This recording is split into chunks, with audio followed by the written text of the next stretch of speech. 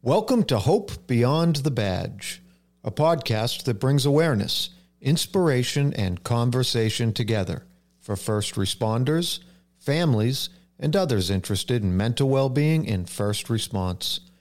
New episodes weekly with your hosts, Jay Bailey and Linda Kokoros. Jay is a father, a military veteran, worked in the fire service for 18 years, and carries a diagnosis of PTSD. Linda is a mom, a wife, a certified life coach for first responders, and a suicide loss survivor of a first responder. Let's talk about it.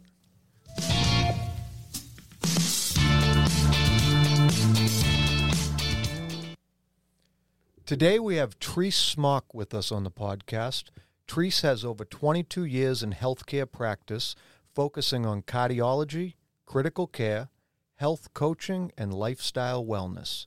Trease speaks nationally on mental wellness and suicide prevention and serves as an ambassador for nonprofit foundations that support mental wellness. This passion came to light for Trease when she lost her father to suicide in 2014. Trease currently serves as the Integrative Functional Medicine Practitioner with Protecting the Guardian, where their mission is to create, promote, and maintain the health and wellness of law enforcement officers through training and education. Trease, I know that is a very brief summary of all that you do, and we're looking forward to hearing more about that. If you would please take a moment to introduce yourself to our audience. Absolutely. Thank you so much, Jay and Linda, for having me today. It's my pleasure to be here. I'm honored. Unfortunately, some devastating events in our lives have brought us together, right? Yeah. But nonetheless, it's an honor to be able to share our stories. And, I live for the passion to help people, having my entire career in healthcare and cardiology and critical care as a nurse. That's all I've done. And through that, I've learned about healing the body from the inside out. So we can go to the gym and work out, but if you're not putting the right nutrition in, not getting your sleep, you're not taking care of your mind, that really affects your physical well-being. So I've branched off and incorporated a lot of that into my healthcare and taking care of patients in cardiology. And, through the years, I'm from a law enforcement family, and my dad was in law enforcement, and unfortunately we lost him to suicide, which opened up a whole new light to my world through devastation and grieving. And, I thought, how can I share this message? There's such a stigma around PTSD and depression and mental illness, and it closes people in. So, this was a new chapter. And I said, wow, I really like to help people, but having been put in this role now with, losing my father, even as an adult, it just gave me a new path. It gave me a new journey just to add more to everything I'm already doing. So sharing my story, what I went through as a survivor, family, what my mom went through, if that captures one person's attention in an audience to change their outlook and change their mindset and let it sink in, then my job is done. I am fulfilled for that moment. So I, just honor my dad and this journey through sharing, just really the awareness. And it's okay to not be okay, right? It's okay to get help. It's okay to talk about it. Yeah. So breaking that stigma with people like yourselves is really my passion now. So I'm excited for this journey and working with nonprofit and just really opening people's mind to a different light. Yeah. I thank you for sharing, Teresa. I mean, it's such an important role to get into, right? Me and you share, that between us, right, of the loss of a family member. I want to go back a little bit first because I want to start to lead in that journey. First, you have a lot of letters behind your name. Yes. Right. Let's get into that and also be able to tie it into also, right, physical wellness is also ties in with mental wellness, right? They both connect. Do you want to share with us a little bit about that first, and then we can lead into, where we both are today, right? Sure, absolutely. So part of incorporating your whole body as far as, integrative functional nutrition. We focus a lot on here's a pill here, this will, smooth over your anxiety and help you sleep a little bit better. But what is the root of the problem, right? We can give pills to fix and make a Band-Aid, but digging deep to find that root was a passion of mine. So focusing on functional medicine, which, I incorporated with personal training, and I was into fitness, just really knowing what foods would trigger, what foods help brain power. There's studies out there where a ketogenic diet and more of the healthy fats really helps the brain function in chemical balance, where instead of maybe taking, a pill to help your anxiety or depression or PTSD, just changing your diet a little bit and incorporating the right food. So I really studied into that, being a registered nurse and, focusing on my cardiac patients. I started with them before I even lost my dad. So then when I lost my dad, it moved into more of the social, psychiatric, mental wellness portion.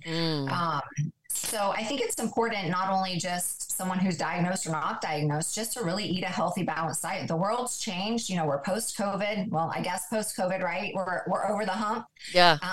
Let's hope. So, everything's changed for everyone. And I think we as a society have realized nutrition and exercise and hydration is really important. I was addicted to caffeine. I worked nights as a nurse. I drank coffee after coffee after coffee, and then I couldn't understand why I couldn't sleep during the daytime, right? So it got me through the night. We kind of put Band-Aids on things, especially as first responders, healthcare workers, fire, military. You're just out there to get the job done. So we tend to take care of everyone else first and don't take care of ourselves. And then we have to take a step back and say, hey, I can't fix patients or help anyone in need if I'm not helping myself. Yeah. Wow. So that's where I really, incorporated the functional medicine portion.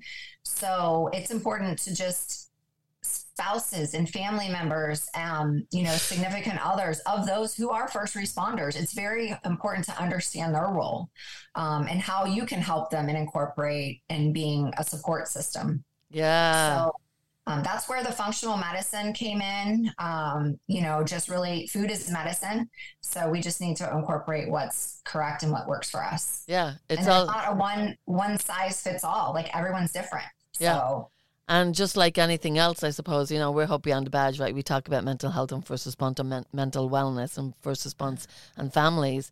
But also, food is also a coping mechanism, right? Yes. For just like anything else is a coping mechanism of what to take in, right? To get through the day, get through the shift or whatever. So is that what made you get into? Is that what made you get into that? Is the functional medicine, the fitness, the food? Is that what made you get into that? Is sort of looking at first response and also your cardiac patients? But then diving into, wow, how can I incorporate that into first response after losing your dad? Correct. So I was a fitness competitor, my early 20s, right out of college. And I learned, a little bit of nutrition in nursing school, but not how the body functions. So just switching your protein up, I responded better to more of a turkey chicken than I did to red meat. Well, some people respond better to red meat. Yeah. So until you really dive down and do it like a good cleanse, get rid of all the sugars and get rid of those addictive foods that give us, quote, comfort. So I learned a lot about nutrition through my own trials and error, through competing, doing like fitness competitions on, how to get lean, but still have enough energy to make it through the workout and make it through the day, where you have all these yo-yo dieting and, carb cycling, and carbs are bad and fats are bad. Well, we need a little bit of everything. You just have to make the proper choices. So that's where it started. And then I saw how adding and deleting things for myself for my diet and nutrition would help me either have stronger workouts, less strong workouts. I felt better. I had headaches. I didn't have headaches. So then I thought, how do I incorporate this into my cardiac patients that I see? You know, they're just had open heart surgery. They've had a heart attack. You know, they need lifestyle changes. So just incorporating that and sharing my journey with them, not as a patient of cardiac disease, but showing them pictures. This is what I look like when I just ate comfort foods. This is how I felt. I would log it and journal it, and then having time to actually share with them. They're talking and looking at the person that's in these photos and in these, testimonies. It really kind of hit home. And I said, let's just change one thing. Everybody wants to jump on, the bandwagon of it's New Year's, I'm going to change everything. No, I actually did it with one of my cardiologists that I work with. Just for lunch, we changed, because they always used to tease me, you're eating chicken and broccoli and sweet potatoes. How boring is that? And, I said, yeah, but I feel good. I don't have that post-meal like slump and energy that we get when we eat too many carbs. So I did it with my cardiologist, one of them, for 30 days. He said, okay, I'm going to eat exactly what you eat just for lunch. I don't know what his wife cooked him at dinner. I don't know what he ate at on the weekends, but just making that one change. For lunch, no Coke, you had water, and you ate chicken, broccoli, and a sweet potato. He lost 15 pounds. Wow. So then he started sharing that with our patients. So, it's really them seeing you do it too. So that's where it started. And then I said, I want to learn more. I want to get certified. This is a new wave of medicine instead of putting Band-Aids on everything. So I got my certification in functional medicine and health coaching. And so then our patients who had high cholesterol, high blood pressure, that didn't have a cardiac event as in a heart attack or open heart surgery yet, I said, let's prevent you from getting there. So we made those changes, and I said, bring the wife, bring the husband. If you've got children at home, bring them to your visit. Let's talk as a whole. So, because it's got to be a family package, right? You can't cook chicken nuggets for the kids while you're trying to eat something healthy. Yeah. So, slowly I started doing that, and we incorporated, more on an interest base where our physicians would refer them to me to educate and have those teaching moments. And I could assess whether they were interested or they're just there because the doctor sent them. Yeah. And then those would continue. Then they started seeing results. So once I lost my dad, I said, I saw the mental changes in my patients. They felt better. They, were happier, that I have more energy. I don't even finish my cup of coffee in the morning. I don't need to, because I wake up and I feel rested. I have less inflammation. I'm not achy. So I saw those changes in my patients. And then when I lost my dad, the first thing, we go to comfort, right? I went into survival mode. I'm an only child. So protect mom, mom was absolutely devastated. Her and my dad were, high school sweethearts, married for almost 40 years. And I was 34 at the time. My dad passed. They had just put their house on the market for sale. And our family, my mom and I, tend to be non-eaters when we get stressed. So making sure she's eating enough, making sure that she's already going through the grieving process and emotionally, torn apart, that I need to pump good nutrition into her. And I said, okay, then let's just do protein shakes. So I got a good plant-based protein powder, and I was throwing spinach and cucumbers and apples and anything I could into this smoothie that she was drinking. So it's kind of like a milkshake, but it was full of nutrition. So I really just focused on my mom and I to make sure we were eating healthy. And if you don't feel like eating, then you need to drink something. So let's just have a protein shake. And then, she was super thankful for that. And then I started doing studies on mental wellness, and, I had survivor guilt. How am I a nurse? And I couldn't see the signs that my dad was displaying of depression, and you think it's never going to happen to you. And, just a lot of survivor guilt. You start to go back, and now all these red flags are popping up, and you realize now that's something I should have paid a little bit more attention to. So I just started looking in more to how these diets and nutrition help with post-traumatic stress disorder, with depression, with anxiety. And, there really was a time where the ketogenic diet, you can do an unhealthy ketogenic diet and you can do a healthy version. So people think just eat fat. So you're eating bacon and eggs all day long and hamburgers. And as long as it doesn't have a lot of sugar and carbs, but then now your cholesterol's through the roof and now you're on, a cholesterol lowering medication. So focusing on healthy fats, avocado, coconut oil, that kind of stuff. I started looking at studies and I said, let's try it. And I noticed I did a trial with myself where I ate the bad fats in a ketogenic diet. Yes, I lost weight, but I did my blood work and my cholesterol was through the roof. My cardiologist that I work with were like, no, you need a statin for lowering your cholesterol. So then I switched it and I started doing more of healthy fats, the avocados, the fish oil, the salmon, rechecked my cholesterol after 3 months and it had gone back down to normal, no lowering of blood, cholesterol medication needed. And so then again, I had proof from myself to show my patients. And then I also felt better. Like my mind was clear, even though I was going through the grieving process of my father, I could focus because there was a moment there where I couldn't focus through anything. And I said, this is normal to grieve after losing someone, especially traumatically. So how do I support myself to be able to grieve in the best way for me? Yeah. My mom saw it, she felt better. So just really incorporating healthy nutrition. I'm not saying ketogenic isn't for everybody, but it does have proven studies that it helps the brain and it helps those chemical imbalances. Yeah. So it sounds like what I'm hearing from you is that you sort of zoned in on that space during the time of your grieving, that initial grieving, right at the beginning, and be able to focus on that in some sort of wellness rather than getting out of control. Right. Absolutely. Losing control. Absolutely. Can we go into that a little bit about your dad? Like you said, any questions? How did I not notice that? How did I not notice this? I'm a nurse. I should have noticed that. The survivor's guilt, right? Get into us, share with us a little bit about that, like leading up to your dad passing, in hindsight, right? Absolutely. Now, right, in hindsight, what you know now than before, right? Can you take us through that journey? Sure. So the history behind it was, as you mentioned, we tend coping mechanisms with food and alcohol and shift work. And, first responders tend to have the worst diets and the worst sleeping patterns and the worst, workout plans, if any. Hobbies are typically to, the bottle or the beer or, smoking cigarettes.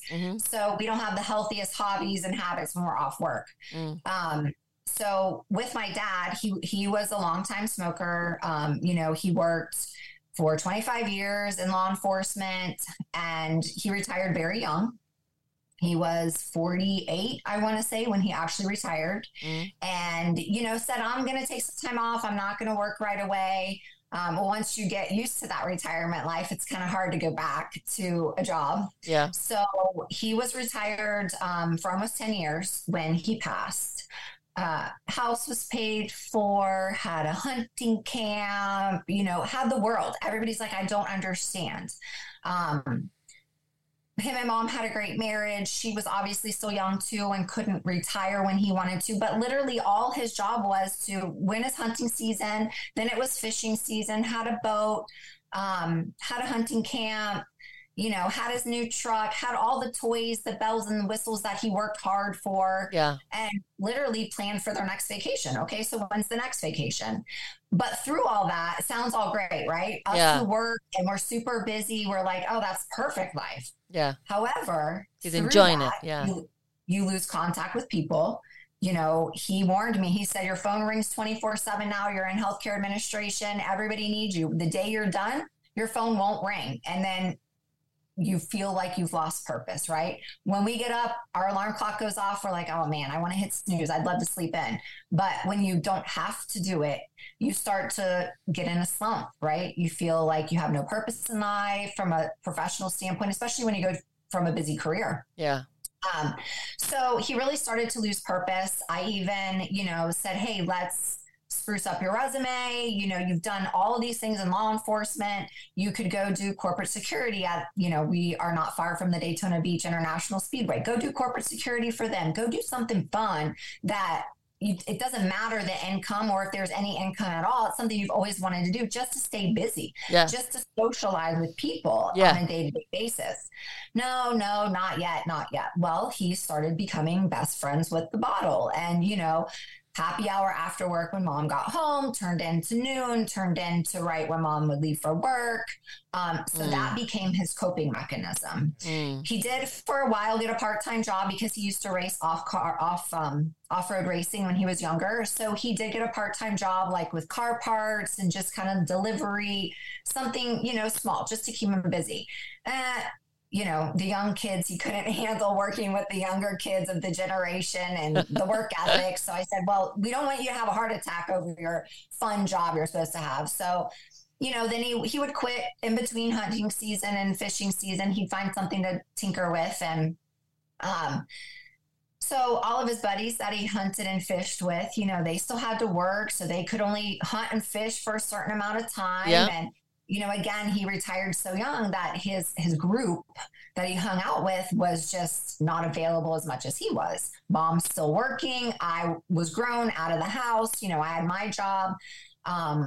So our first yellow lab that we had, he babysat the yellow lab. So that was kind of his job, right? I literally, at that time, I was still doing floor nursing in ICU, and my boyfriend worked in law enforcement. So, you know, we were working shift work. And so I would take the dog to dad and he would babysit, and I would pick the dog up on my way home, just to more so to give him purpose. Right. Yeah. So,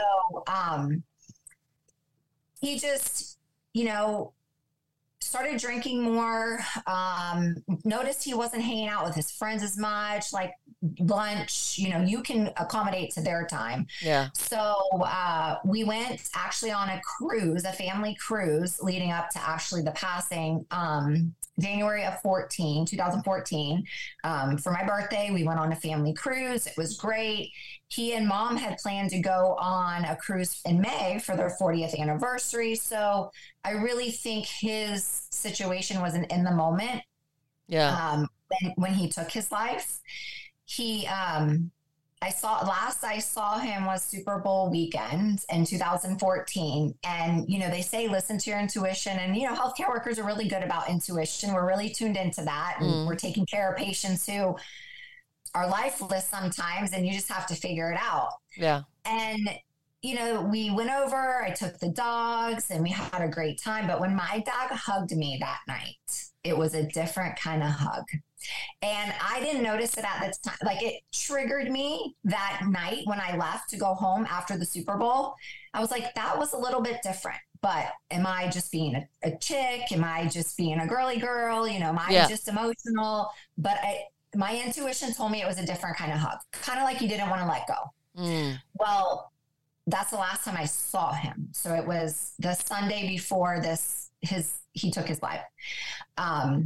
We text every day, you know, love you, Dad, just with his job. You know, you just unfortunately don't know if you're going to come home or not. So we never hung up or left the house without saying, I love you. Yeah. And I left and went home, and everything was fine.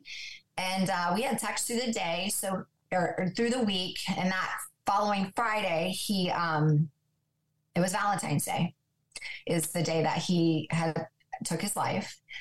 We had plans to go out to dinner. I was going to meet mom and him after dinner, after work, go to dinner. And, you know, he wouldn't take his phone out when he would do yard work. So if I text him and he didn't reply for 2 or 3 hours, it really wasn't abnormal, because he's like, you know, this phone or pager was hooked to my hip for the whole time of my career. I am not being attached to any technology. Yeah. So, okay, no big deal. Mom was at work. I was at work on this Friday. He was home. We were supposed to go to dinner, and, you know, he started withdrawing. Now hindsight, he started withdrawing a little bit, had moments of depression. He really had a troubled childhood. Didn't really know his biological father, which always played on him in the back of his mind. His mom, rest her soul, is just a woman who probably shouldn't have had children. I'm thankful she did, because she had my dad, and that's why I'm here. But just one of those moms, like, here you are, now go figure out life. Right. Yeah. he ended up moving in with my mom and her family when he was 14. So it's almost like, my grandfather, my mom's dad, said it was like a son and daughter almost getting married. It was kind of weird because they kind of raised my dad. Yes. So just no real guidance, he just kind of had to find his way, and he said, I'm breaking the mold. And he really tried rekindling his relationship with his mom, and she just didn't want it. Took her flowers, actually never attended their wedding, didn't come to the hospital when I was born, didn't attend his police academy graduation, just not involved at all. And I really think that just hung on him. Yeah. And there would be time to time, and really a lot around the holidays, he would bring that up and talk about it. So there were moments of depression, and there were moments where he was drinking a little bit more, and law enforcement, military specifically don't like to go to counseling, especially his generation. Like, I'm not going to therapy. I know I've got issues. What's the therapist going to do? Just talk to me. And I'm like, yeah, but it's okay. No one needs to know. It's also the stigma, right? That stigma was stuck with him. Yeah. And I said, well, no one needs to know if we go to therapy. Why don't we just go as a family? Just the three of us, you, me, mom, let's figure it out. We'll work together. It's just our little family secret. Was he in denial of that, Trease? He was. He was like, I'm okay. Like, what was his reaction to those things? He knew he wasn't okay, but, he's like, what do I need to go to a therapist for them to tell me that I messed up? I mean, use a different few choice words, but, I don't need to go to a therapist for them to tell me that I messed up. I know I have issues. And I'm like, okay, but they can help work through those issues to get you to a place where it doesn't send you into depression about your mom. And, law enforcement, fire, healthcare, we see things in the line of work that, traumatize you, and they are in your brain, engraved in your brain forever. When I was a baby, he worked a crib death, so it was relatable to his life. When I turned 16 and I was driving, he worked a horrible car accident with a girl with long blonde hair. And of course it relates to home life. And, you can't always talk about what goes on in law enforcement, fire, military. So, there was probably some things that happened in his career that he couldn't even talk about with mom and I, to be his sounding board and to be that vent for him and to get it off his chest. So, we did have moments where mom was just like, dad's he's just closed. He's not really, kind of just doesn't want to get out of the house and, doesn't want to do anything. And, I come home and I want to have happy hour with him by the pool, but, maybe he's been drinking a little bit too much through the day and he's ready to go to bed when I get home at 5 o'clock. Yeah. So just the typical signs of depression, right? Just let's sleep it off. Let's drink. Let's suppress it. Yeah. So I had a few conversations with him about, let's just go to therapy. Nope, I'm not going to therapy for someone to tell me that I messed up. I already know I have issues. So in denial, not in denial that he had issues that he should have worked through, but in denial of I'm not going to go to therapy. So, okay. And he knew I was very attentive to his actions, right? He was an avid hunter, so he's not going to give me any signs that, he's going to harm himself. Cops are very good at hiding those kind of things. Yeah. They have to think like a criminal, right? Yeah. You have to anticipate what the people you're dealing on the streets are going to do. Yeah. So he was just very good at suppressing everything. I'm part him, so he knows I'm very kind of investigative like and pick up on signs. So I obviously didn't want him to lose, his hunting rights or, any kind of Baker Act. He never gave me any reason to need to Baker Act him as a healthcare provider. We would have conversations and he's like, no, I'm good. I'm like, but you're drinking a little too much. We'd have those daughter-father talks, the family talks. And, dad's always dad though, right? It's like, I can only say so much as the daughter. So that specific day, mom said he was fine the day before. That specific day, I had texted him, happy Valentine's Day. I love you. Can't wait to see you tonight for dinner. I lived maybe 10 minutes away from them at this point. And he said, happy Valentine's Day. Love you too.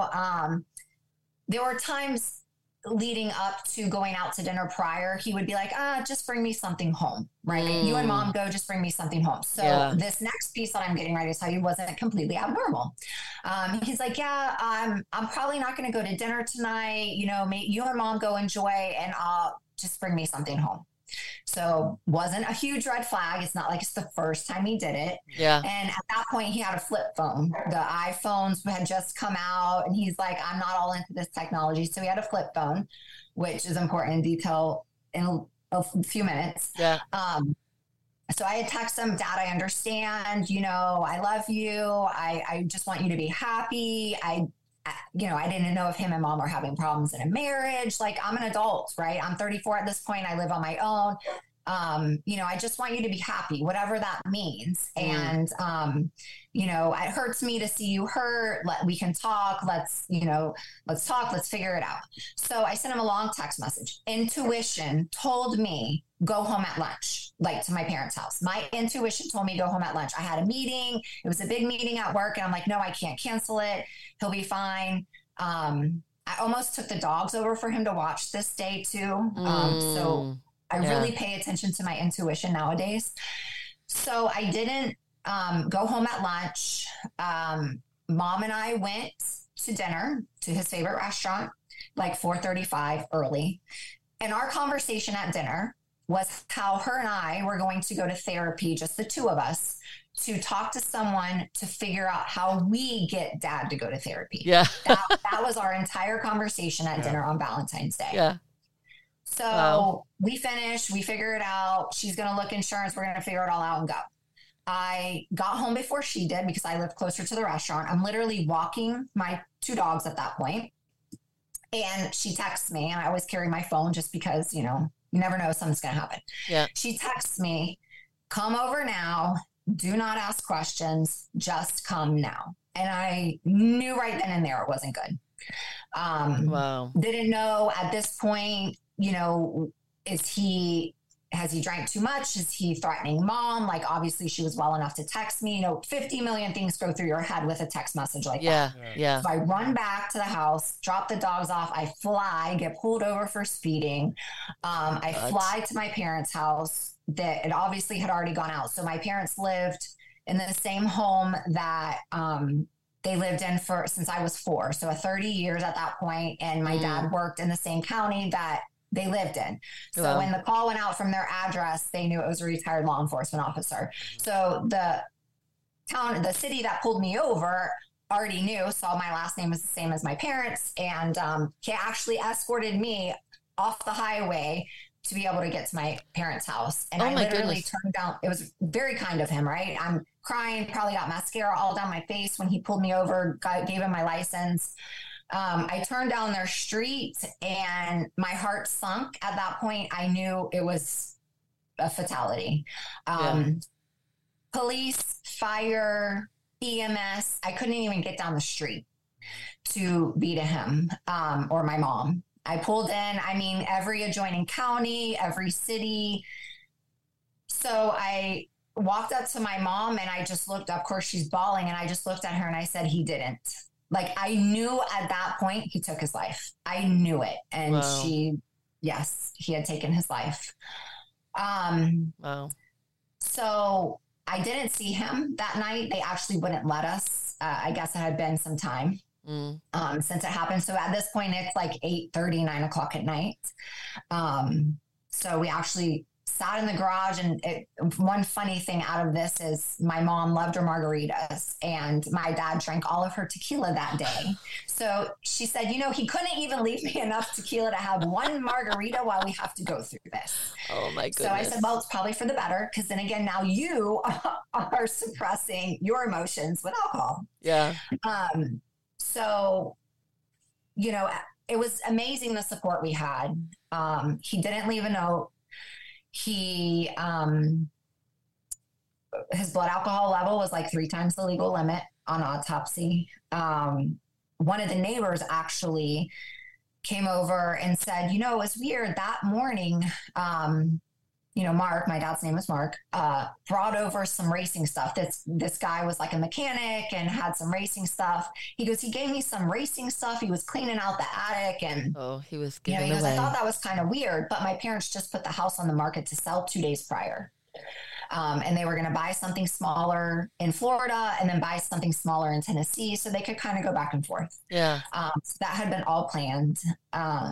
So of course, devastation sets in. The support we had, was amazing from, my dad's friends and the victim advocate. You just go into shock. And at that point, it's I as a child, as a first responder, a healthcare provider, I went into protection mode. So I suppressed my emotions, my grieving, my feelings to take care of mom. She was non-functioning, like everything for his service, his funeral, his cremation. She couldn't answer her phone.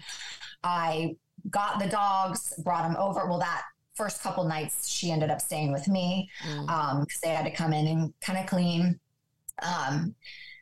But they lived 150, it's the little things and details, which people don't realize that my parents lived 150 feet off of the street. So a long front yard, long driveway. Well, when they came to get my dad's body, they pulled right up the driveway in the grass. So you had these long tire marks through 150 feet of grass. You know how left long it behind. takes for those to go away? So now every time we pull in the driveway, this is all my mom sees, right? So it's just those little details, which I get why they did it, but still it's something that triggers the family. Yeah. So my mom had survivor guilt, he didn't leave a note. We looked through everything. We went to the hunting camp in South Carolina. I was hoping to find something.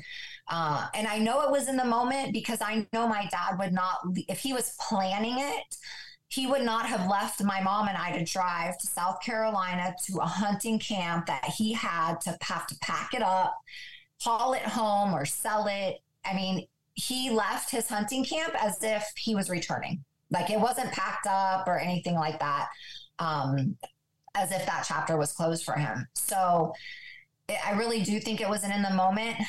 Mark DeBona actually could speak to it in a little bit more detail, but he showed up that night. He was actually, I think, working and off duty or something. He worked with my dad. Yeah. And he said when they found my dad, he was sitting in his reclining chair in the living room and he had his wallet open to his retired ID and his badge for the sheriff's office. So I don't know if he was reflecting on his career. Yeah. I do know that if he would have done something like this in the middle of the woods, he probably would have done that for identification, but he was in his own house. So I don't think it was an identification type of thing. But he had it open and, Mark shared that with me years after. I didn't realize that. My significant other, Rick, he worked for Orange County, an adjoining sheriff's office at that time. And obviously he was there. He did see my dad. My mom said, can you please go see him just to make sure it's really him? Like your mind does crazy things, right? Yeah. Maybe it's not really him. Maybe somebody broke in the back window. Like, are you sure he did it? But my mom is the one who found him. My dad knew she was going to be the one to find him because she fortunately didn't see his entire body. The way you walked into the house, you walked into the garage, through the kitchen, and then another doorway into the living room. And my dad's recliner chair was to the left. He always kept his firearm, handy. I grew up with it on the counter. I knew not to touch it just because, you arrest people and they're coming for your wife and your kids and your family. Yeah. So we've actually had some people show up to our house, and he always carried. And so it wasn't abnormal, but it was out of the holster. So when my mom walked in, she said she just saw his legs kind of kicked back in the chair, like he was sleeping, had his blanket on, taking a nap. But what she noticed is he had time to actually toss the gun in the doorway, walking from the kitchen to the living room. And that stopped my mom, because it was out of the holster and it was laying in the middle of the floor. Wow. So that was assigned to her. It was always in the holster when it was just hanging around that, by his chair or in the kitchen. Yeah. So, she stopped and she's, which I'm thankful because she probably would have had a heart attack just seeing him. Yeah. And then she just walked back out of the house. And he always said, if anything ever happens to any of us, don't call each other first, call 911. So she did that. And that's why she texted me. But, he took his life. He shot himself in the chest. Mm-hmm. He was an amazing man and everybody was shocked. I think the most taken back person was the Massey Pest Control. He knew more about my dad than anyone. Wow. And my mom didn't understand why. And of course, she's not thinking rationally. And I said, well, Mom, think about it. He's not going to tell his friends that have access to us that he's depressed and he has no hope and he has no purpose. The Massey Pest Control guy comes to spray the yard when you're at work and I'm not there. Dad's the only one there. So they have these deep conversations because he has no connection to it. Let us know, like, hey, Mark's really depressed. Like, I'm concerned. Yeah. Our conversation today was not well. But yeah, the Massey Pest Control guy was like, he brought me in the house and he showed me like all of his awards and credentials. And he's like, these mean nothing. I just have no purpose. If I go tomorrow, who cares? Well, of course, we learn this after the fact because he doesn't have a direct, connection. He actually told one of his friends, like, they said, yeah, we asked him to come, have some chicken wings and have a beer for lunch. And Dad said, oh, no, I'm not drinking anymore. I'm trying to eat healthy, which was that suppression, right? No, he's drinking at home. He's drinking behind closed doors. He's not drinking in front of anybody. Yeah. Yeah. So looking back, that hug on, Super Bowl Sunday, now I know kind of what it meant. It wasn't planned and truly, but he was on the brink of, taking his life. Yeah. Could you have said, I could have gone over when I knew he wasn't home or told Mom, go out for dinner. I'm going to come over and get all the guns and remove them from the house. Like you coulda, shoulda, woulda, right? Yeah, like absolutely. He was very good at hiding. I would see enough depression, like I said, but not enough to say, hey, I need to admit you. I need a Baker Act you. We need to get you help now. It was never to that point. Yeah. But he was good at that. That was his whole career, right? Yeah, a lot.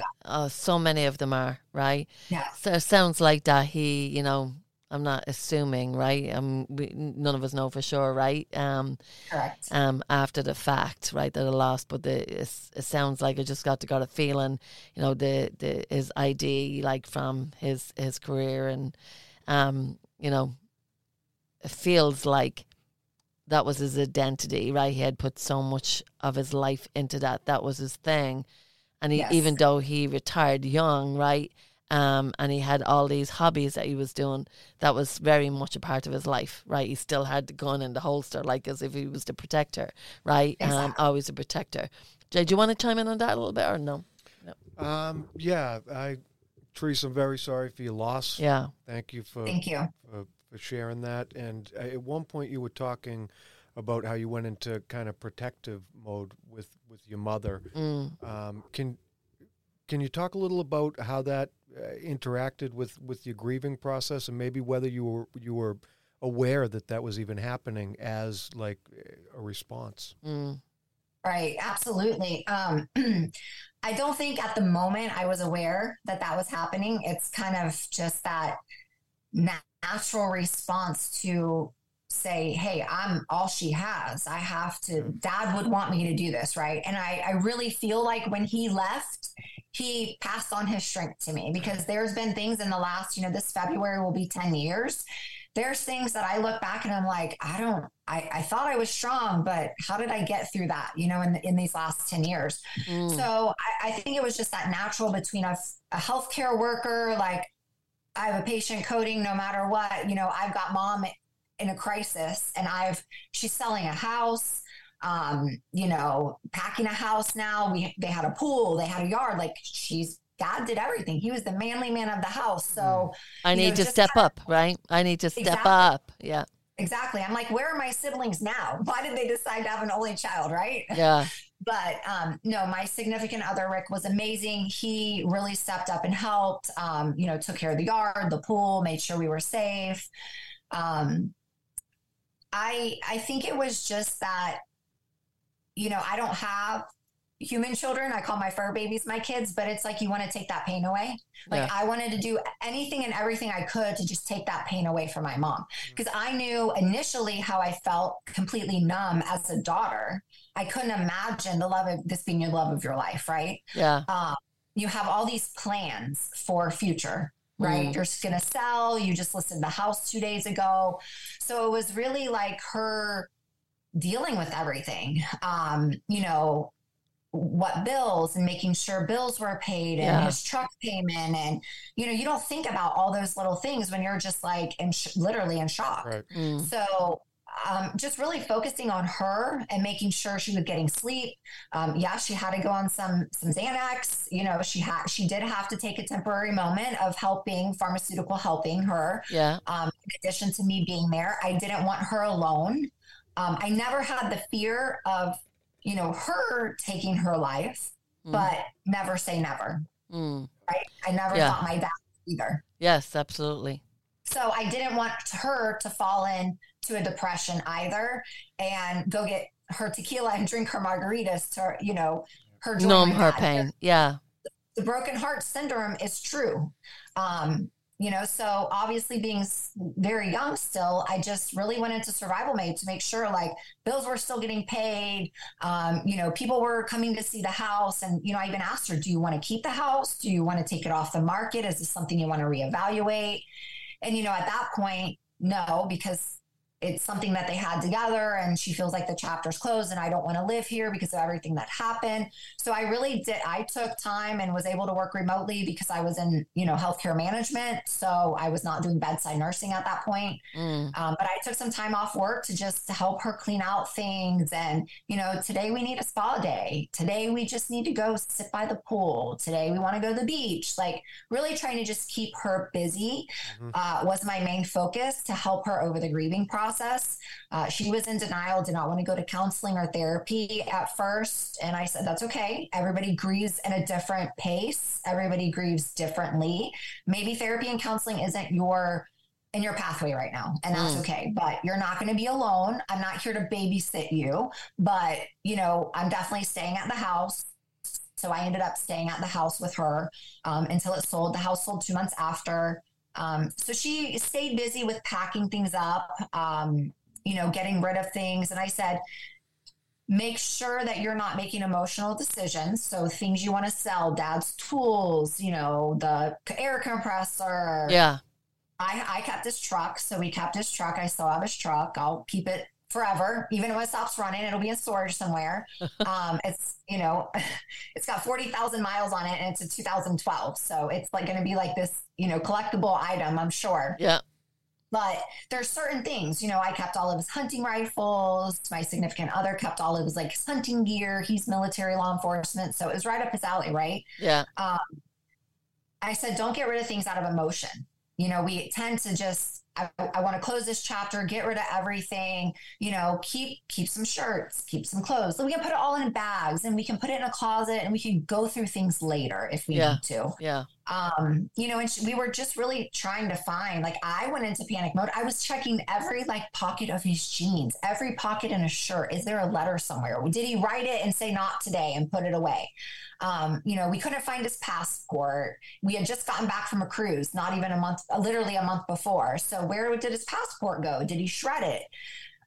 We ended up finding it hidden in a book. He used it as a bookmarker when he was reading a book or something. But, just really, she took leave from work. Unfortunately for her, she worked in insurance and she worked in life insurance, which really means, dealing with death claims. You're paying life insurance policies and they had life insurance through her work. So another one of her coworkers had to work my dad's claim. And then, when she went back to work and she was ready, I don't know if it just stuck out to her because of what she was going through, but she says every claim I get feels like it's a suicide claim. So then they had to start, she's like, I can't deal with paying suicide claims. It triggers her. So, there were those things, but ironically, where I was living in an apartment complex at the time and in a, very nice area. And so I said, no, you need to move closer. You sold the house. I can upgrade to a bigger apartment. She's like, I'm not going to live with you. You're a grown, adult. Like, it's okay. So, call it fate, call it what you want. The only apartment that was available at that time, 2 months after my dad had passed, was the apartment above me. It was really, really, really interesting. And, so I just kept her busy. She worked from home. We moved her in. She moved in. She moved in up above you? Wow. Yeah, it was 2 separate apartments. Yeah. But the only 2-bedroom apartment that was available in this whole apartment complex right then and there was the apartment right above me. Wow. And I was on the first floor. So I was like, clearly it was meant to be. Yes. So as things, a year went by, 2 years went by. She's like, okay, maybe we're a little too close. And I was like, okay, well, maybe it's the time. So I ended up buying a townhouse and, which was still close. But she never really went to therapy. She never went and, talked to anyone in counseling. She had her moments. It's been 10 years. We would talk a lot. Yeah. I could tell in her behavior, and as close as we were, I was super close to my parents, almost too close, right? You get too close sometimes. Yeah. I didn't think my mom and I could become any closer. As adults, we were best friends. And let me tell you, when my dad passed, we were inseparable. It was, it was amazing how we bonded so well. I had taken a break from fitness competitions, but after my dad had passed, I said, okay, it's time for me to focus, have goals. I started doing fitness competitions again, which my mom would travel with me when we went. It gave her purpose. I'm like, hey, Mom, I'm going to the gym. She would come with me, So it kind of really just incorporated her. You can say I kind of put my life on hold to a degree. Yeah. But that's what the priority for me was at that time, was her, to make sure she was okay, especially since she was not wanting to get therapy and counseling. So I pretty much put my social life, my relationship life on hold and thought, you know what, true friends, true companions are going to support you through this. And if you're not, then maybe we're just not meant to be in each other's lives at this time. Yeah. But this is what I need. Yeah. Everyone's super supportive. And, I'm happy to say with this tragedy, my mom now just got remarried this year. She met an amazing guy. Wow. It was hard for me to let go. I'm like, nope, he has to ask me. I need to meet him. He's also a widow, not, from suicide, but lost his wife. So I said, I was very nervous about the dating world. I'm like, Mom, you can't date in today's dating world. There's so many games out there and, you haven't dated in how long? Yeah. So I was just afraid of her being taken advantage of, but she's met a wonderful guy. He has an only child, we've have a blended family. He's a great guy. I'm really happy for her. And she said, never, your dad was my true love. Yeah. I'm never getting married. I'm never. Well, again, never say never. So yeah, absolutely. It's eye-opening. Yeah. And, the dog, the puppy that my dad watched, Yeah. What's his name?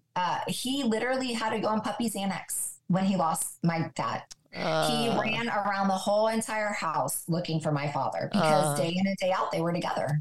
Yeah. He took him to the hunting camp. He wasn't a certified hunting dog per se, but he was devastated. I had to put him on puppy Xanax. Oh, wow. Yeah. Wow. Poor Dougie. But can I get in and just follow up with you a little bit, just from what I'm observing? Jay sort of, tapped on it a little bit when he asked you the question, you wanted to sort of take it all on, right? To I'm just sort of relating with my own experience too. He had sort of said, well, dealing with your mom and wanting to help your mom, right? And did that put your own grieving on hold? And you went through all of that. And I know you speak all the time, right? And you're sort of, you're sort of used to it all now. But where did, I can tell that you wanted to fix, right? You wanted to be the fixer. You're taking on that role, right, as the fixer, as I did in my family. Very, very similar, but it was a lot of people, right? It was my kids and my husband and the whole thing, taking on the fixer. But where at the point did you allow yourself to start emotionally? Like, how did your dad's loss, like, I want to get into that with you, like here, right? Yeah. Where did emotionally, how did it hit you? And then also, when did you allow yourself to experience, to let that emotion come out, or did you? Like, I know you got into, you said, through my dad, and I'm going to do this, I'm going to get back into, health and fitness, and I'm going to get back into competitions again, and I'm going to nutritionally support myself, my wellness, my self-care. But where did you let the emotion come out, or did you? Yeah, for sure. Well, through a grieving process, we have many emotions we experience. And some people who haven't gone through that don't understand it. Like, why am I mad today? Why am I crying tomorrow? Yeah. So I would say my process through helping my mom, I was kind of just in survival mode. Yeah. Shocked, numb. A lot of times when I would lay down at night to go to sleep, I would cry. I would think, how could you do this to me? My dad and I were so close. I would talk to him, Yeah.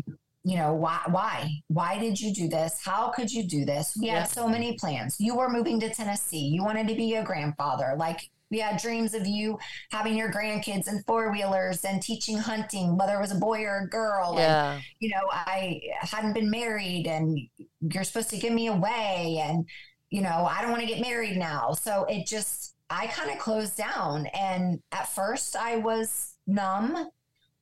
Just went through the motions of the day to day, right? Get up, brush your teeth, kind of emotionless. Just went through the activities. Yeah. And then I would have moments of, that was probably the first couple months until we sold the house. And then I was angry. Like, how could you? I'm disappointed. Like, why? At least leave me a note so you can explain to me why you did this. Like, give me signs, and honestly, people talk about the signs and, spirits and whether you believe it or not. And okay, I understand, like, our family believes in afterlife. But when my dad passed, I really now believe in it. I get signs from him all the time. He loved Forrest Gump movie. And my significant other, Rick, knew that. Well, literally, when Rick was mowing the grass at my parents' house, maybe within the week of him passing, because we said that grass has to be cut. There's no way we can have his service and have everyone over here for, a gathering after. And the yard isn't immaculate. Yeah. Because my dad was particular with his grass. So Rick was mowing the grass on his riding lawnmower, and out of nowhere, no trees around, comes a feather floating down from the sky. Literally, Rick jumped off of the lawnmower to capture that feather. And I was like, yeah, I really believe that was a sign from Dad. Like, he loved Forrest Gump. Probably seen the movie. It's the box of chocolates. It's the feathers. It's, he even called my mom Jenny, and I was little Jenny instead of little Forrest. Like, that was our family, like, little thing. Yeah. And, Rick actually framed that feather, and he still has it to this day. Wow. So, I see signs all the time. I feel him, around me, and I really didn't hone in on that until he passed. And, I never bought a house. And I'm like, Dad, you take for granted picking up the phone and calling your parents to ask them advice. Yeah.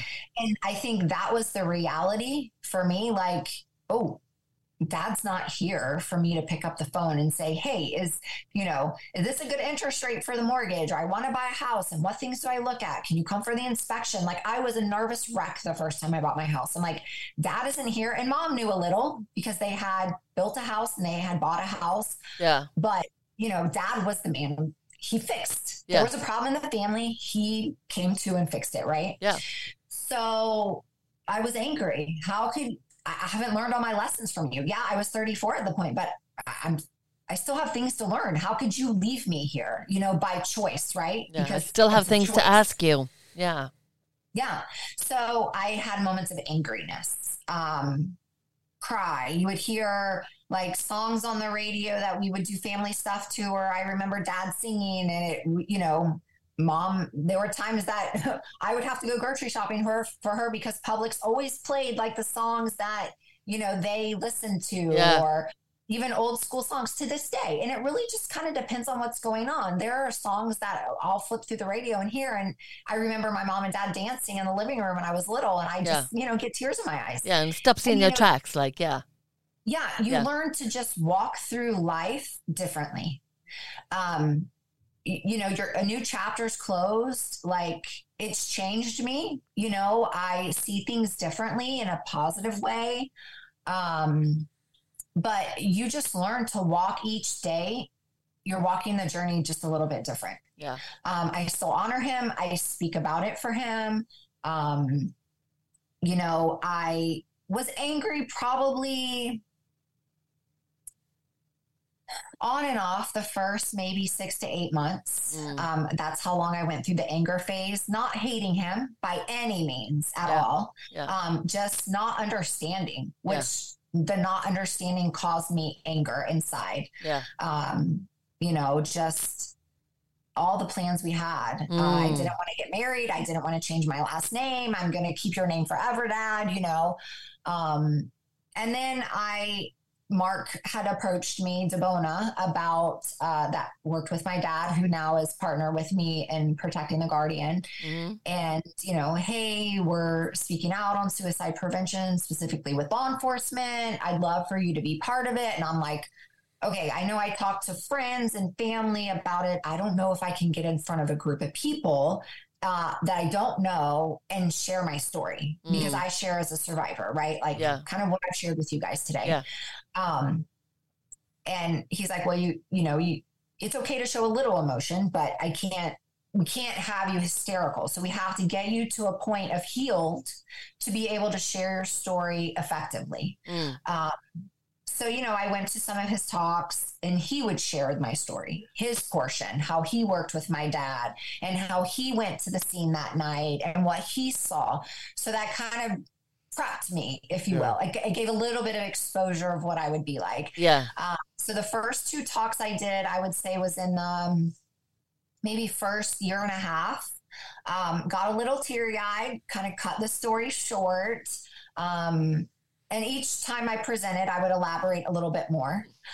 I did go to therapy and I did go to counseling, I would say at the 2-year mark. That's when I was ready to be able to say, okay, you're a healthcare provider, but you can't fix yourself. Sharing your story can help others, but we have to work on you. It always came back to that survivor guilt. What did I miss? Why did I not see the signs? Why did I not say, Dad, no, we are going. Hey, Dad, we're going to go to lunch, and trick them and pull into a therapy office, right? Like, why didn't I think of that? Yeah. But you can't beat yourself up. Right. And that's the biggest thing that I share now with families is that have gone through it is it's normal to have survivor guilt. My mom had survivor guilt. And I said, you are having survivor guilt. Like, you are questioning why you didn't do or see or call me, or you can't do that. We can't change the past. We just know that. And I learned, because I thought suicide was one thing when it doesn't happen to you. And now that you go through it, it's their way of ending the pain. A lot of people are like, oh, it's selfish. It's any person who has the proper chemical imbalance in their brain is not going to take their own life. So they're not doing it intentionally to hurt any one person. Yeah. They are doing it because they are in so much pain that can't be healed, and they feel that's the only way out. Yeah, absolutely. Like that is my best explanation that I can give. Yeah. And you know, what they don't realize now the pain is gone, right? So he's, you know, a guardian angel looking down, now seeing what we're going through, the unanswered questions. And, you know, who knows how he feels and what that's like. And one day I'll meet him again, right? Yeah. And we can have those conversations over a vodka and club soda, which you always like to drink. But I went through therapy. It helped me.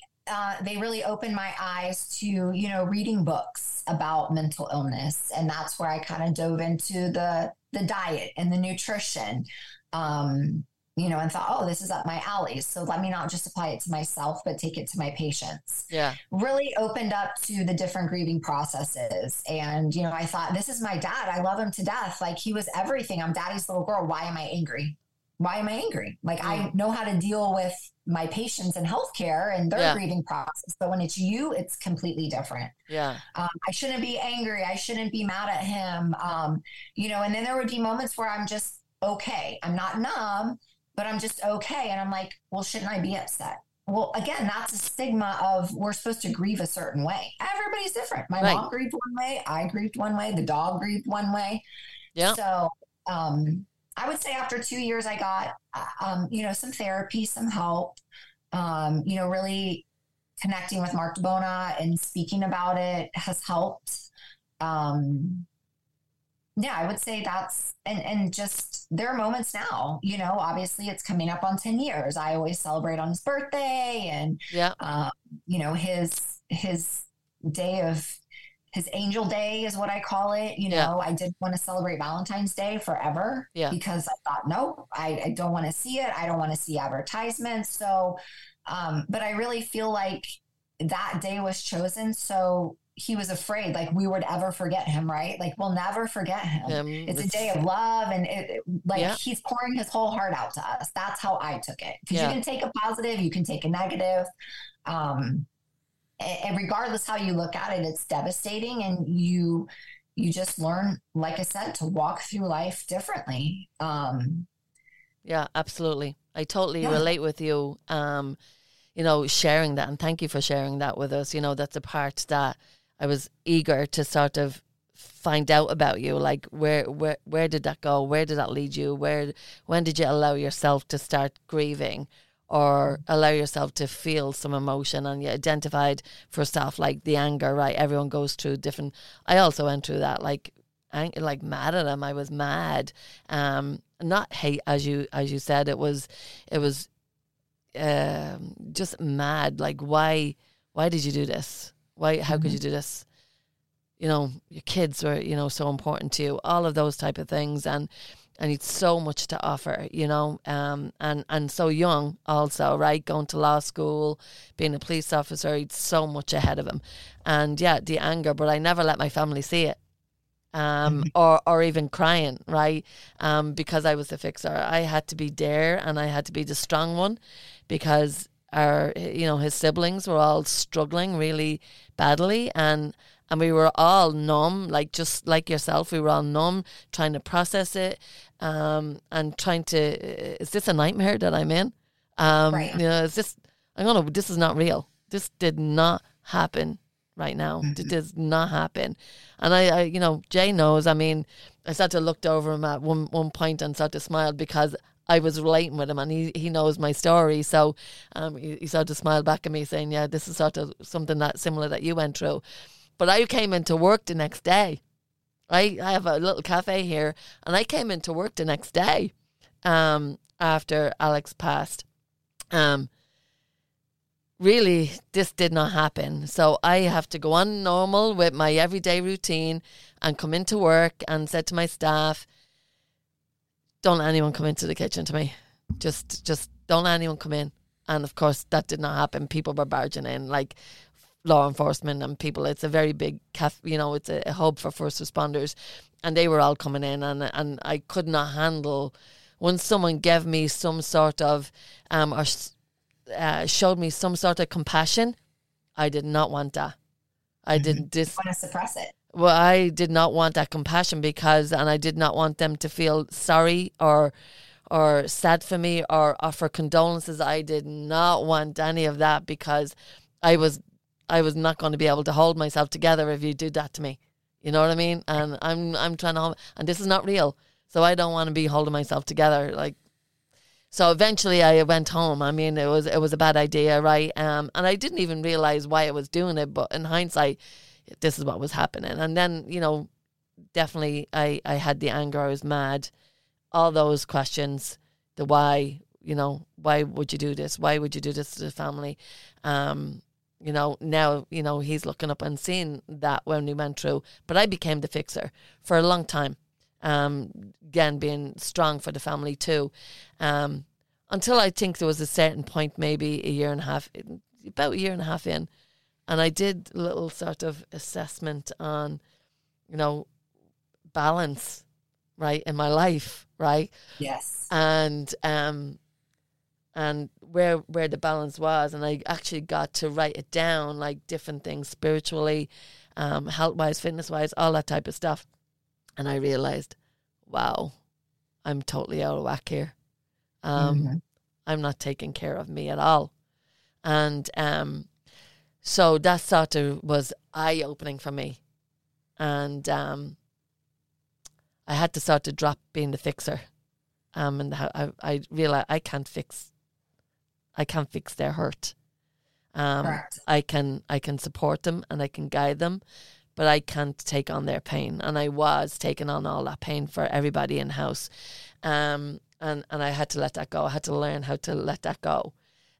Spiritually, definitely my awakening, right? Definitely flourished after Alex passed, for sure. And my tuition was high, very much so. And all those signs, just like what you said, became very much more evident. I noticed those signs much more. So I get you. Now you're in Protecting the Guardian. Tell us what you do. Tell us what you do to help first responders and families. Absolutely. So Protected Guardian, we have 4 founding members, and we each bring a different aspect of mental wellness and suicide prevention to the table. Yeah. Myself being a survivor, law enforcement daughter, right? Yeah. And then we have Mark, who is retired from law enforcement and has his stories and his experiences that he shares as, someone who has had moments of attempting suicide. Yeah, we interviewed him on the podcast.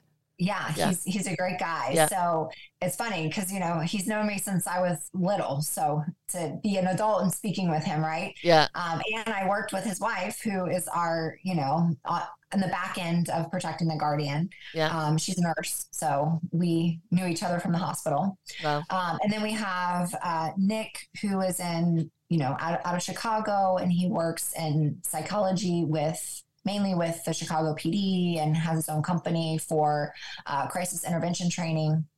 And then we have Ron, who is retired law enforcement, retired nurse, comes from law enforcement family, and his son is an ER physician. So he's got a big mix of both healthcare and law enforcement. Yeah. Was a flight nurse. So he's seen it all too, both ends. Yeah. So we all bring something different to the table, but my specific role in Protecting the Guardian is focusing on survivor, family, wellness, the nutrition.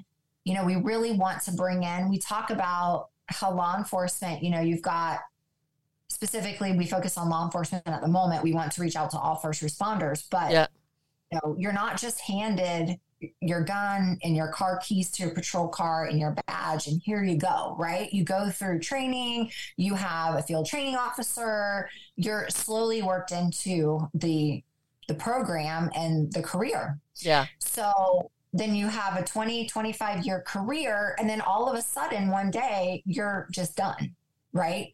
So we really would like to see and implement a phase out phase where you're mandated to go on a part-time role, or you slowly transition into retirement, as opposed to you're everything. It's your identity today and it's all you, to tomorrow you're a civilian and it's all over. I think that's the toughest part, because the job is so demanding. It's, your identity, your autonomy, you're the protector. And then tomorrow you're a civilian. Yes, you have your retired ID. Yes, you still carry, but it's different. It's a different mindset. Like my dad said, the phone's not ringing 24/7. You complain about it when you're working, but then when it's gone, you're like, oh. So I really focus on incorporating the families, me having the survivor guilt. What signs did I miss? Check in with your significant other, your husband, your wife, your spouse, your partner, how to incorporate families, the importance of helping your husband or your wife or your partner say, hey, yeah, let's go work out. Find that hobby. That's my biggest thing, is find that hobby that's not around the beer, the smoking, the alcohol, because we can all relate to that. There's times now I say at work, I'm like, oh, after this meeting, I need a glass of wine, but that's not the best choice. I probably should go, put some running shoes on and just go for a nice brisk walk outside. Right. Yes. So healthy habits, go fishing, go hunting, develop a hobby like woodworking, whatever your niche is, but not sitting, drinking, reminiscing about, they joke about, you go to a cop party and there's more beer bottles, empty beer bottles and alcohol that's consumed than anywhere. Yeah. Because it's easy to go to. It's easy to pick up that beer when you're getting off shift, even for, fire and, healthcare workers. It's easy working night shift. You're going for the brunch, for the mimosas and the Bloody Marys, and it's 9:00 in the morning and that's your 5 p.m., 6 p.m., right? Yeah. So it's just very unhealthy habits with the shift work. Spouses don't understand the missed birthday parties and kids events, and your spouse has a function at work and you're working. It plays a role. So just really educating the families from the beginning of the career is very important on what to expect. We all know that it's not easy to be in a relationship or married to a healthcare worker, a physician, a nurse, a fire, EMS, law enforcement. Families are part of the career, whether they like it or not, right? They're part of it. Right. Part of it. Yeah. Exactly. So just really involving the families from the beginning, really focusing on nutrition, making like meal prep, like dad's going to prep, mom's going to prep food, the kids are going to prep food, just so you're eating healthy, quick habits, because it's really easy to drive by IHOP or the Waffle House or, and eat a nice, greasy, fatty breakfast when you're getting off shift to go home and go to sleep. What's open at 2:00 in the morning? Donut shops. Where do you think like cops that came from? Donut shops were the only thing open. So you're eating, convenience store, fast food, non-healthy food. So really prepping the food, it takes time, but, really making your meals or, having snacks that are healthy, working out, getting those endorphins. I mean, I fell off the boat through the holidays just this recently, not doing my morning cardio. Setting the alarm a little bit earlier isn't fun. Especially when it's cold out. The last thing I want to do is get out of bed, right? But after I get out of bed and I go in the garage, I don't even have to leave my house. I have cardio equipment in my garage. Go in the garage, do 30 minutes of cardio, 20 minutes of cardio. There are mornings that I don't even need a cup of coffee that I used to live off of, because I've got these endorphins of a natural release from doing cardio, listening to some music, whatever that might be, or, a self-help book, audio book. And I don't even finish my cup of coffee. I'm throwing it out. Where before I don't do cardio, I'm dragging out of bed, we're just going through the routine of another day. I'm on my third cup of coffee before I even leave the house. And I get to work and have another cup of coffee. And before you know it, like now my hormones internally are becoming off because my adrenals are stressed. I'm not sleeping. Now I'm having too much coffee. Now I can't sleep the next night because I'm caffeine overload. So something as simple as that. Really just incorporating the family. Like, okay, when mom or dad are off work and it's not their shift day, we're going to you got to plan date nights, plan dates for your kids, because there were many times my mom and I would meet my dad on duty for dinner, and he gets a call in the middle of eating at a restaurant and we have to take his food home to go.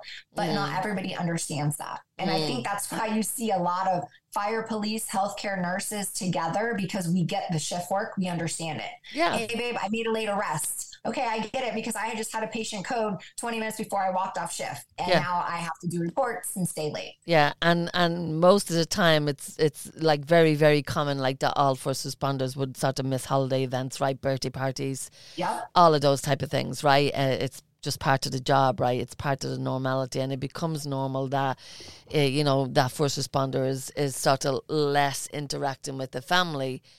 But yeah, when sort of changes, or that backpack is starting to get full, now they're coming home and they're even more or less interacting with the family, because they just had such a bad shift calls on here, and I'm not sharing it with my family here, but I'm not interacting with them either, because I don't want to talk about it, right? Yeah. And then they suppress it. Yeah, you suppress it, you hide it, and that builds up. Yeah. And then you sit when no one's home, and you have that beer or that, whiskey, and you just relive and rethink, and you have no one to talk to get it off your chest to feel better. Yeah.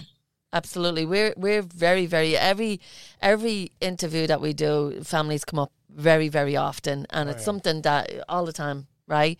And it's something that I could say as a family member of a first responder, just like yourself, right? And your husband is a first responder too, right? But the missing thing was a big missing piece was not being aware. I mean, you were in a first responder, but not being aware of all those signs, right? Those red flags to watch out for. We wish we would have been debriefed, right, beforehand, to say, this is what your first responder could see, and this is how you're going to be able to help them or support them a little bit better, right? And be ready for it, because they are going to see trauma, right? They're a trauma duty job. So, and they are going to be putting in that backpack, because they're not going to share with you. But this is how you can support them, and maybe interacting with them a little bit better if you were educated about what's going on. And that education piece is missing from a lot of families, and it's needed. So 1,000%. I commend you for doing that, and, being totally supportive in that area. We're very, very, that's something that we talk about all the time. And we're actually putting on an event if Jay wants to chime in and start to share that with you. Yes, ma'am. And to all our listeners, mark your calendars, March 9th, we're having a first responder family readiness workshop. And the idea with that has a lot to do with kind of the content of the conversation that we're having right now. We're looking to preemptively educate, not us, we're presenting it, right? So we've brought together a group of culturally competent clinicians, people that treat mental health and first response from a number of different modalities. We have equestrian therapists there. We have, breathing and mindfulness coaches to peer support, to therapists and clinicians with other backgrounds. All of them work either exclusively or majority with first responders, which is very important for reasons that most of us understand, right? There are like cultural picadillos within first response that makes meeting those needs a little bit different. I also wanted to touch on a couple of things that you said about education, like when you were talking about phasing in and phasing out, right? Yeah. That kind of got me thinking, like, on the pathway to becoming a nurse, how much training, like how prepared does that industry make you for the first time that you have a code? And who's around you when it first happens? There's like all hands on deck, right? It's support, and you've been prepared for that environment. I know in the fire service, the way that fire conditions are simulated before you ever arrive in your first burning building through the academy, and also who's there beside you, right? Everybody is there. You're prepared for it mentally before it occurs. it's not just the families, it's the first responders. I'll speak for myself, but I've got a good look at the culture too, right? We don't know what the heck to do when, you see something, you see a child really hurt or a child pass away and they look a little like your kid and they're about the same age, or some type of trauma like that, and all of a sudden, what's going on with my body? What is this? Right. I've never had, and what do I do? I mean, you usually end up leaning on the bottle or some other unhealthy coping mechanism because it hasn't been, and it can be. Those lessons can be taught and learned in the same way.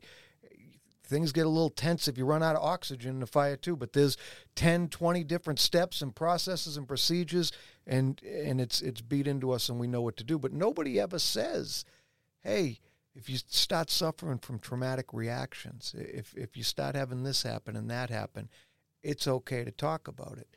And what a thrill it is to see these conversations begin to start taking place and to start normalizing these conversations and letting people know that, you are tough. It's got nothing to do with that. You're stuck with the human condition like the rest of us. I had trouble admitting it myself, but there is a better way to wellness, or you can choose suffering. But, man, we got to at least give these cultures the option. Exactly. No, you're spot on with that. And, I think a lot of times too is the trust with the administration, even with nursing, with healthcare, with fire, with police, law enforcement is, if you show any signs of mental instability to administration, what is the possible repercussion? Yeah. Right? Yeah. Do they really trust the EPAs?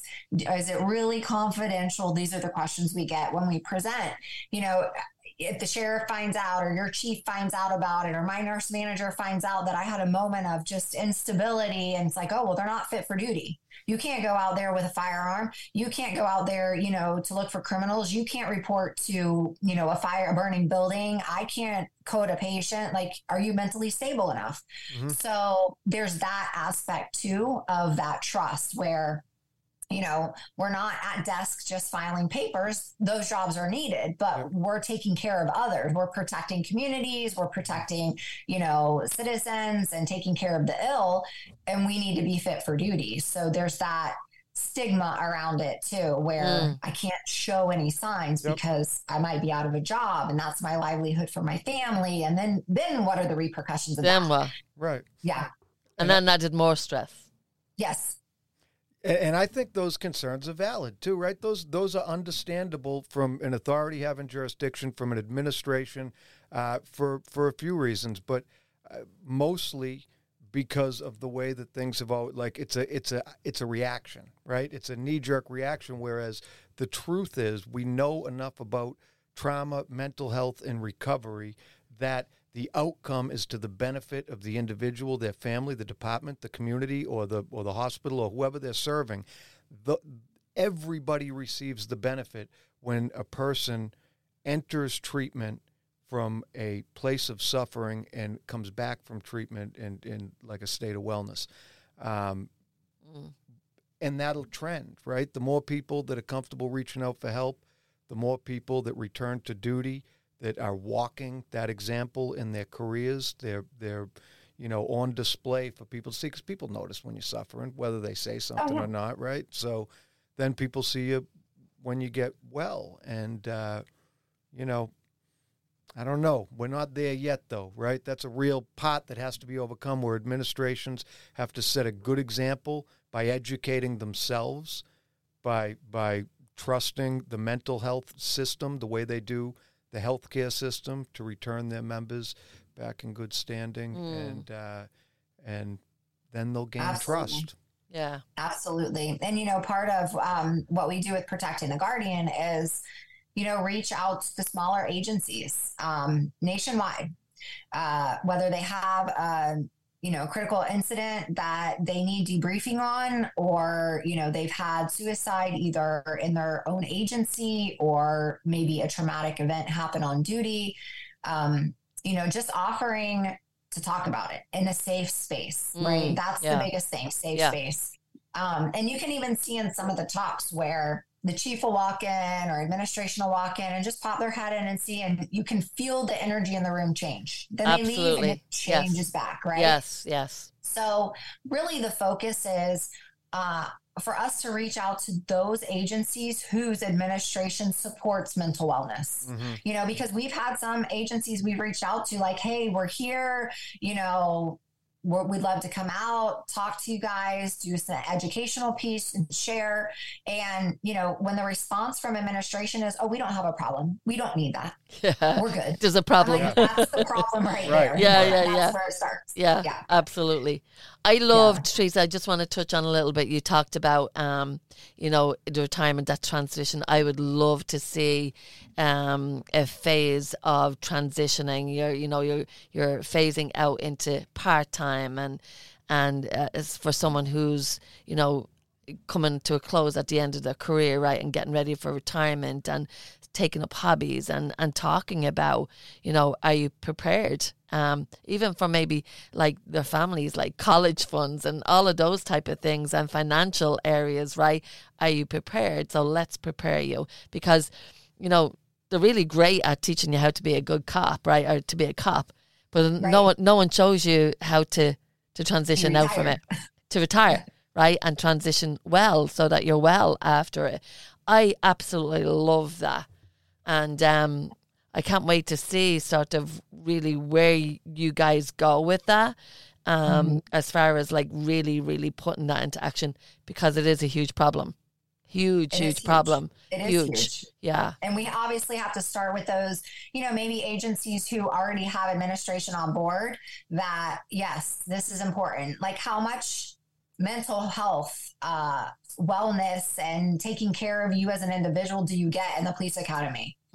Yeah. Minimal to none, right? Yeah. How much in, you know, going through firefighting, EMT, minimal to none. It's all about taking care of patients, keeping a community safe. So let's do our mental wellness check-ins, right? Absolutely. So those administrations and chiefs and sheriffs who already believe that this is a crucial part of the program, you know, I'd like to pilot with smaller agencies to say, okay, you guys have, you know, X amount of people looking at retirement over the next few years. Let's start a program where they do work part-time and your accountability is held. So what are your hobbies? What did you do on your days off? Like, you know, have a retired meeting, kind of like, you know, the VFWs have, right? Like have this retired monthly meeting that's fun. And maybe, you know, they all decide we're going to go bowling or we're going to go on a fishing trip, or people who hunt, you know, they're going to go on a hunting trip, or really pull everybody together. And then you make smaller groups within, connect them with the others who are retired that did the same type of work. Because cops hang out with cops because they don't trust anyone else, right? The cops hang out with first responders, firefighters hang out with cops and healthcare workers. Like we all hang out with each other because we all get each other, right? Yes. Yeah. So, you know, where's that accountability? Where's that check-in? Like Jay said, you can tell when someone's not well at work. They're quiet, they're not talking, you know. So really just having those check-ins with your coworkers of any field, right? Yeah. In today's world, like this is not just in first responders. It's in every single field. Yes. But just keeping an eye. You work closely. We spend more time at work than we do at home with our loved ones. Yeah, so absolutely. You know when a coworker's not well. Yeah. I can tell when my nurses walk in and I'm like, is it work related or is it personal? Yeah. Because that's how I address it differently, right? And I know when it's work related and I'm like, okay, well, I know this employee, you know, doesn't like to talk about things. They want to calm down. And so I say, okay, before you leave today, I need 5 minutes. I'm giving you your 6 hours to work through it. My door's open, but we have to talk before you leave today, whether it's personal or professional, because it's about work-life balance, right? Yeah. Well, if they're not well in the home, they're not going to perform well at work. Yeah, absolutely. If the head is not in the right space, right, they're not going to be able to react or respond to whatever they need to do at work in a good frame of mind, right? If the head is somewhere else. Yeah. Wow. Yeah, but I think starting in smaller agencies to that phase out, and then, you know, really planning with that chief, that sheriff, like, what does that look like? And, you know, let the retirees that are coming out, like, what would you like to see? You know, Yeah. Bring the families back in. Let's get prepared. Yes. Even my significant other, he retired from the sheriff's office and the Army at the same time. Wow. So now it's like, I can see it in him, and he just retired in August, and it's like, he enjoys it, but there are days I can tell he's bored. And we have 4 dogs, so he's busy. He takes them out. They're on a schedule. He started doing jujitsu. Like, he's going to his wellness check-ins. Like, obviously, he was very close to my dad. Yeah. Detrimental. Losing my dad really affected him. But because he's a, law enforcement first responder, he's suppressed. Yeah. I knew it because I know him and I'm good at reading. I could tell it affected him. Did he talk about it initially? No. He didn't. But he goes to therapy. I'm like, we're not having phase 2. Like, you saw what dad went through. You are young. He's the same age as my dad when my dad retired. So I'm having this like stigma, right? Yeah. Like, it's not going to happen again. And, I had nightmares. I couldn't fall asleep. I literally, after my dad passed away, it was like every single night I dreamt the same scene, driving down the street, seeing all these lights. And I would want to wake up for that nightmare to be over. But then when I woke up, reality hit that he was gone. So then I would want to go back to sleep. It's just this weird combination, right? It's like, we usually want to wake up from a nightmare and be like, oh, thank goodness. That was just a dream. Yeah. But in these situations, you wake up and you're like, oh, it's reality. Can I go back to sleep? And I'm like, no, that's a sign of depression. We have to work through it. So, you just have to hold accountability, stay on top of things, stay busy. So it's hard. It's hard to make that transition, and they need support. They absolutely do. And I love that. And I can't wait to continue to follow what you guys do, and, possibly even have you up here for one of our events that we're putting on. We'd love to present anything we can do. Yeah. Whether it's all of us, one of us, a few of us. Yeah. I would love to. Yeah. We actually just interviewed the police chief, one of the police chiefs, and one of his stress team. And that was one of the things that they wanted to get into, that they said it was a big issue.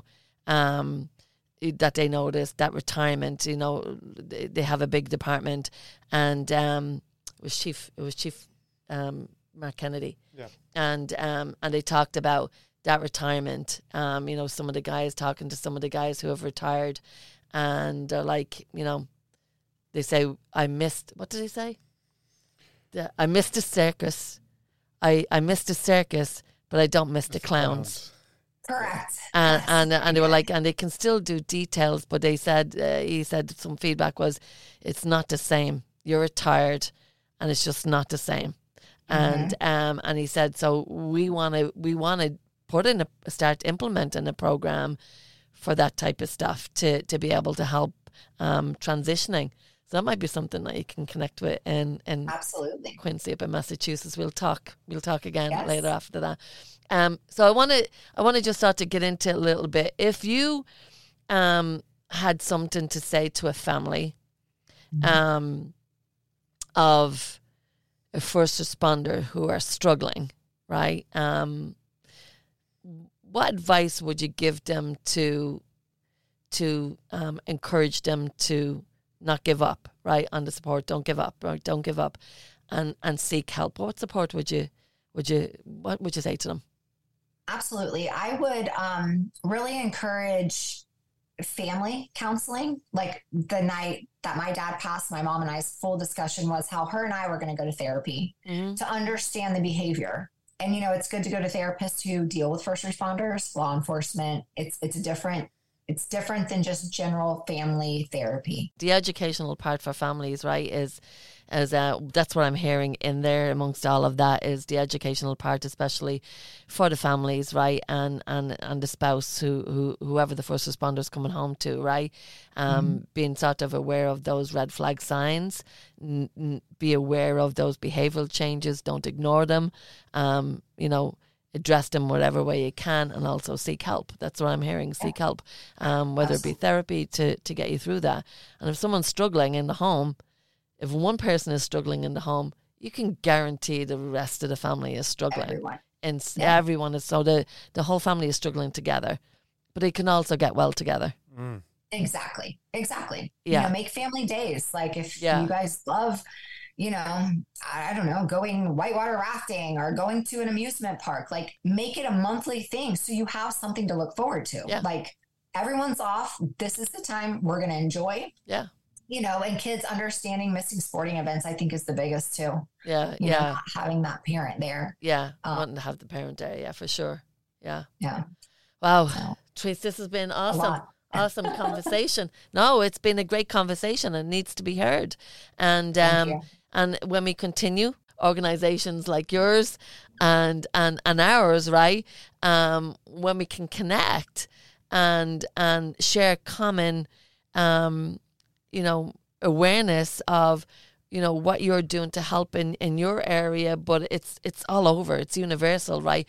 How can we just help each other be able to be well, live healthy, and also taking that into the first responses, what we do, right, is how can we help those first responders to know that you're worthy and it's okay to be vulnerable. Let yourself be vulnerable, because it's not a sign of weakness, it's a sign of strength, right?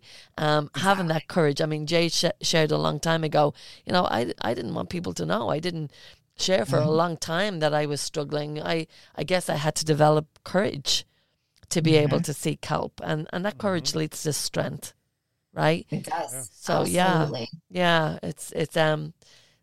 We're getting there. We see change. It's and we're part of it. We're all part of getting that change happening, and the many more organizations that come to helping someone. Well, and guess what? It's even if it helps one person save a life, and realize that suicide doesn't have to be the only option for you. You can get help and get well and end your career healthy, right? Exactly. And sustain a long career, and enjoy your career, right, too, and enjoy it afterwards also. Exactly. Trease, well, thank you so much for coming on tonight. I really enjoyed listening to you share your story, share about your dad, that personal relation to what you're doing, your purpose now, right? What you're doing in your life to be able to help others and help families, and then also help them transition out of a career and still live a healthy life. I'm so grateful to have you on tonight. Sure. Well, thank you so much. I thank you both. It was my pleasure to be here. And, I appreciate you all and all your work, and, my condolences to you guys for your struggles and your losses. It really is sad that loss brings everybody together, right? Yeah, we would have never met if we hadn't gone through such a devastating time. Yes. So just trying to keep that positive mindset, I think is very important. Yes, absolutely. It takes a village, and the more of us that are doing, I say that all the time, positive things, the more the word gets out. So I'm happy to be a part of it, and I appreciate the opportunity and appreciate the both of you as well. Thank you so much. You hit it nail on the head for sure. They're right there, just what you said. And yes, thank you so much. Thank you both. Thank you. Trease shared with us that losing her dad to suicide directed her on a new path to helping others. Her father had recently retired when he passed, after serving a long career in law enforcement. Trease is a nurse who's worked in cardiology. She's been around trauma environments and felt she should have seen the signs that her dad was struggling, and how she herself experienced survivor's guilt. In order to get through her grieving, Trease turned to health and nutrition. It felt better for her to focus on healthy coping. Trease is now part of a wonderful organization called Protecting the Guardian, who focuses on suicide prevention, awareness, retirement strategies, and families. We're thankful to Trease for sharing her story and hope she has many years of helping others. If you're a first responder who's struggling now, or a concerned family member, reach out to one of the Hope Lines and we can guide you to helpful resources. Those numbers are 781-817-3357 or 617-657-9108. Till next time. Till next time.